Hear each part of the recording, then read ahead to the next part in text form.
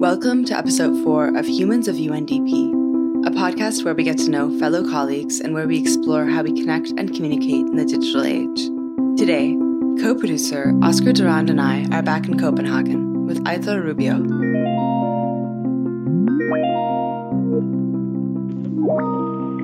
Hi, Elise. Hello, hey, I'm here with Oscar. Hello, Aitor. Hi, Oscar. How are you? Fine. We've missed you. Where are you? I'm right now in Copenhagen in the windy city. You know what? It's so windy here today, too. Oh my, what a day. As a JPO service officer, recruiting the top young talent to the UN today, part of Aitor's job is not just finding people, but seeing them and their potential.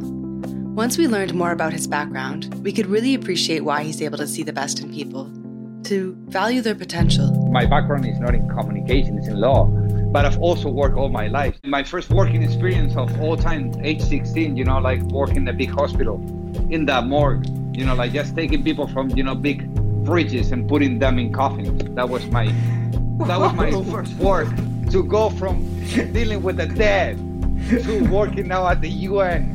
I've done a lot. So it's been and when it comes to communicating, when I worked there, in the hospital, because I did work there for like 4 years, 4 summers, while I finished high school, during the summer holidays to get some money, I used to work there.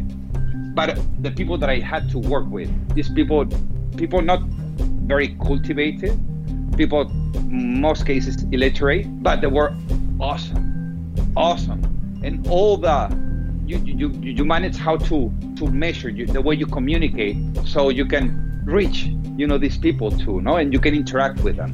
So you learn. Basically, my point is you learn from everybody in all parts of life, and that's what is amazing about being working in this field. Aitor has come a long way. Communications were different when he started working. In the old days, first the communication was one direction. At the beginning, what you're more afraid of is how things can scale, and also the speed of how things happen. Because way back then, in a non-digital world, you had time, to do things. So in the very best case, 24 hours pass between the moment you write something to the moment that thing is published, and people start, seeing it. Nowadays, it's less than a fraction of a second. What I'm communicating right now is gonna be out there in a question of a click. So that's pretty scary. You need to know very well, what you're communicating, who you are, and what type of message, you want to send out there. Given his experiences, it's fair to say Aitor can adapt to just about any situation, which is an especially important skill for anyone communicating in today's digital world. Where and how we reach our audience is constantly shifting. The struggle is real.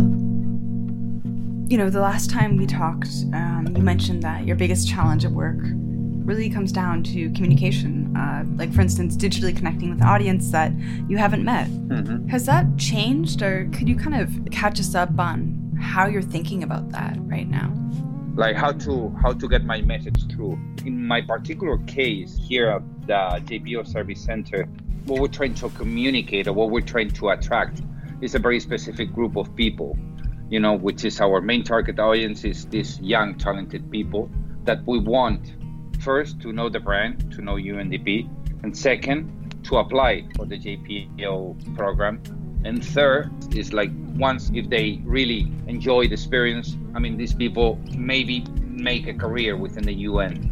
So that's our threefold goal. When it comes to get your message through to this specific audience, is challenging in the way of you have to have, very clear, first, who you are and how you communicate who you are. Secondly, know what this target audience in the different communication outlets are looking for, what type of information, what type of themes are they interested in. And third, create content that is original and is engaging. For a person who grew up in an analog world, this sometimes can be challenging. But Aitor is doing just fine. For example, what it makes my day is when we're doing like an interview process and you select somebody for one of these JPO vacancies. And will you ask the person, how do you hear to apply for this position? It's like, I saw it on LinkedIn. I saw it on your Twitter account. I saw it on your Facebook. Then, the circle is closed and you feel great because you accomplished something. That's what we're trying to do. When it comes to posting content, one of the ways Aitor tries to attract his audience is through storytelling.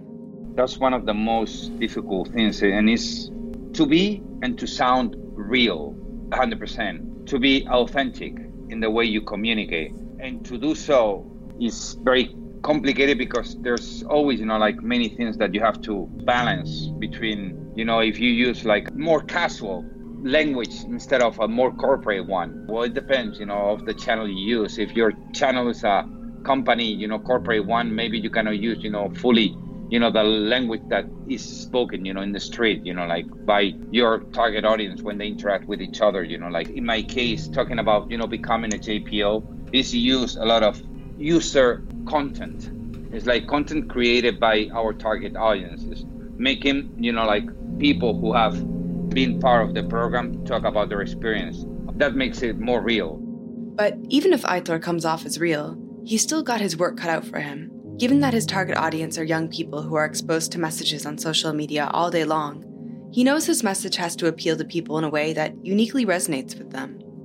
My niche of people that I want to reach is very limited. Mm-hmm. And with that limitation, there's other, like global companies that are also recruiting using the exact same channels that I'm using. And maybe in some cases also having more resources, to create, more content, to invest more in digital assets that I do.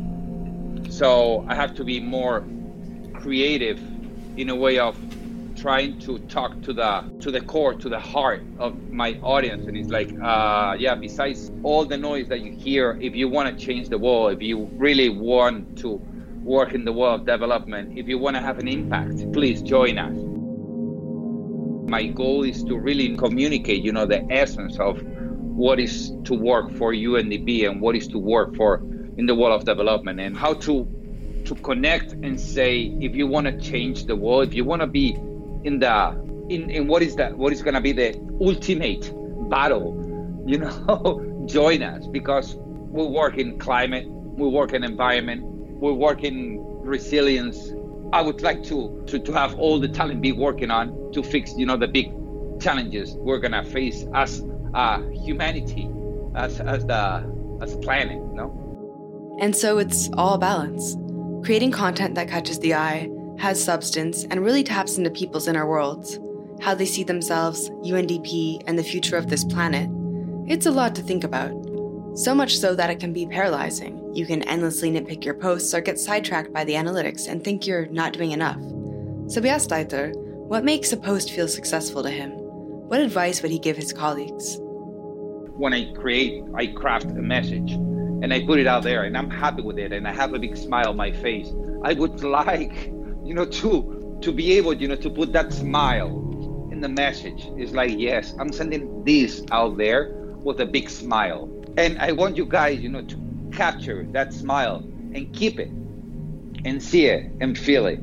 That's what I always tell my wife, about my kids. My goal is to make them smile, as long as they live with me, to make them smile. I mean, just a smile, it's like when you look at somebody and you get that immediate smile, it's what it makes your day. Aitor gets it. We may be communicating in a digital world where there's this inherent separation between us and the seemingly anonymous audience, but there are ways to bridge the gap. Our audience may be faceless, but when connecting with them, you cannot lose sight of their humanity and the simple pleasures of life that we all share. So, one more question when you go home tonight after this. What are you making for dinner? What's for dinner tonight? Tonight, I think I'm going to do green peas with ham. I just, I boil them, then I put them in a pan with a little bit of olive oil and a little bit of onion. First I fry the onion, then I fry the bacon or ham, whatever I have. Then I put the peas, and then I mix everything together, and that's it. And then I put a fried egg on top. So is it rude to invite ourselves over for dinner? And this is on a work day. You should see, what we cook, when we have more time. Because for us, when you come from Spain or from the Mediterranean, for us, the table and the kitchen is the most important room in the house. Because it's where the conversation happens, where the food is, where the smile are. Say it again. Who's better, smoke or yellow? Why didn't you buy it? No, pero ahora se ha puesto malo por del calor, del calor de la... Before, way back then, in Spanish, there's a word, hogar, that is related to the fire that used to be, in the center of the kitchen, where people used to sit all together, to cook and to chat, because there was the only warm room in the house. So that in the 21st century has evolved to, if you go to a Spanish house, if you look for the people, where's the people? They're not going to be in the living room. They're going to be in the kitchen. Most of the time, they're going to be there because somebody's going to be cooking and somebody's going to be opening the wine and somebody's going to be, talking. So that's the place. For us, conversation, food, plus, wine becomes all in one. Cheers. Cheers to that. Stay tuned for the next episode of Humans of UNDP, where we will go back to visit Marli Tunok in Iraq. This episode of Humans of UNDP is produced by Oscar Duran and myself. Our theme music is by Lemon Gua. Additional music by Chris Zabriskie and Tynus. Sound design by myself. Special thanks to Aitor Rubio for sharing his time, story, and sounds with us. To listen and subscribe, go to wherever you find your podcasts or digitalnow.undp.org. I'm Elise Blennerhesse. Stay with us.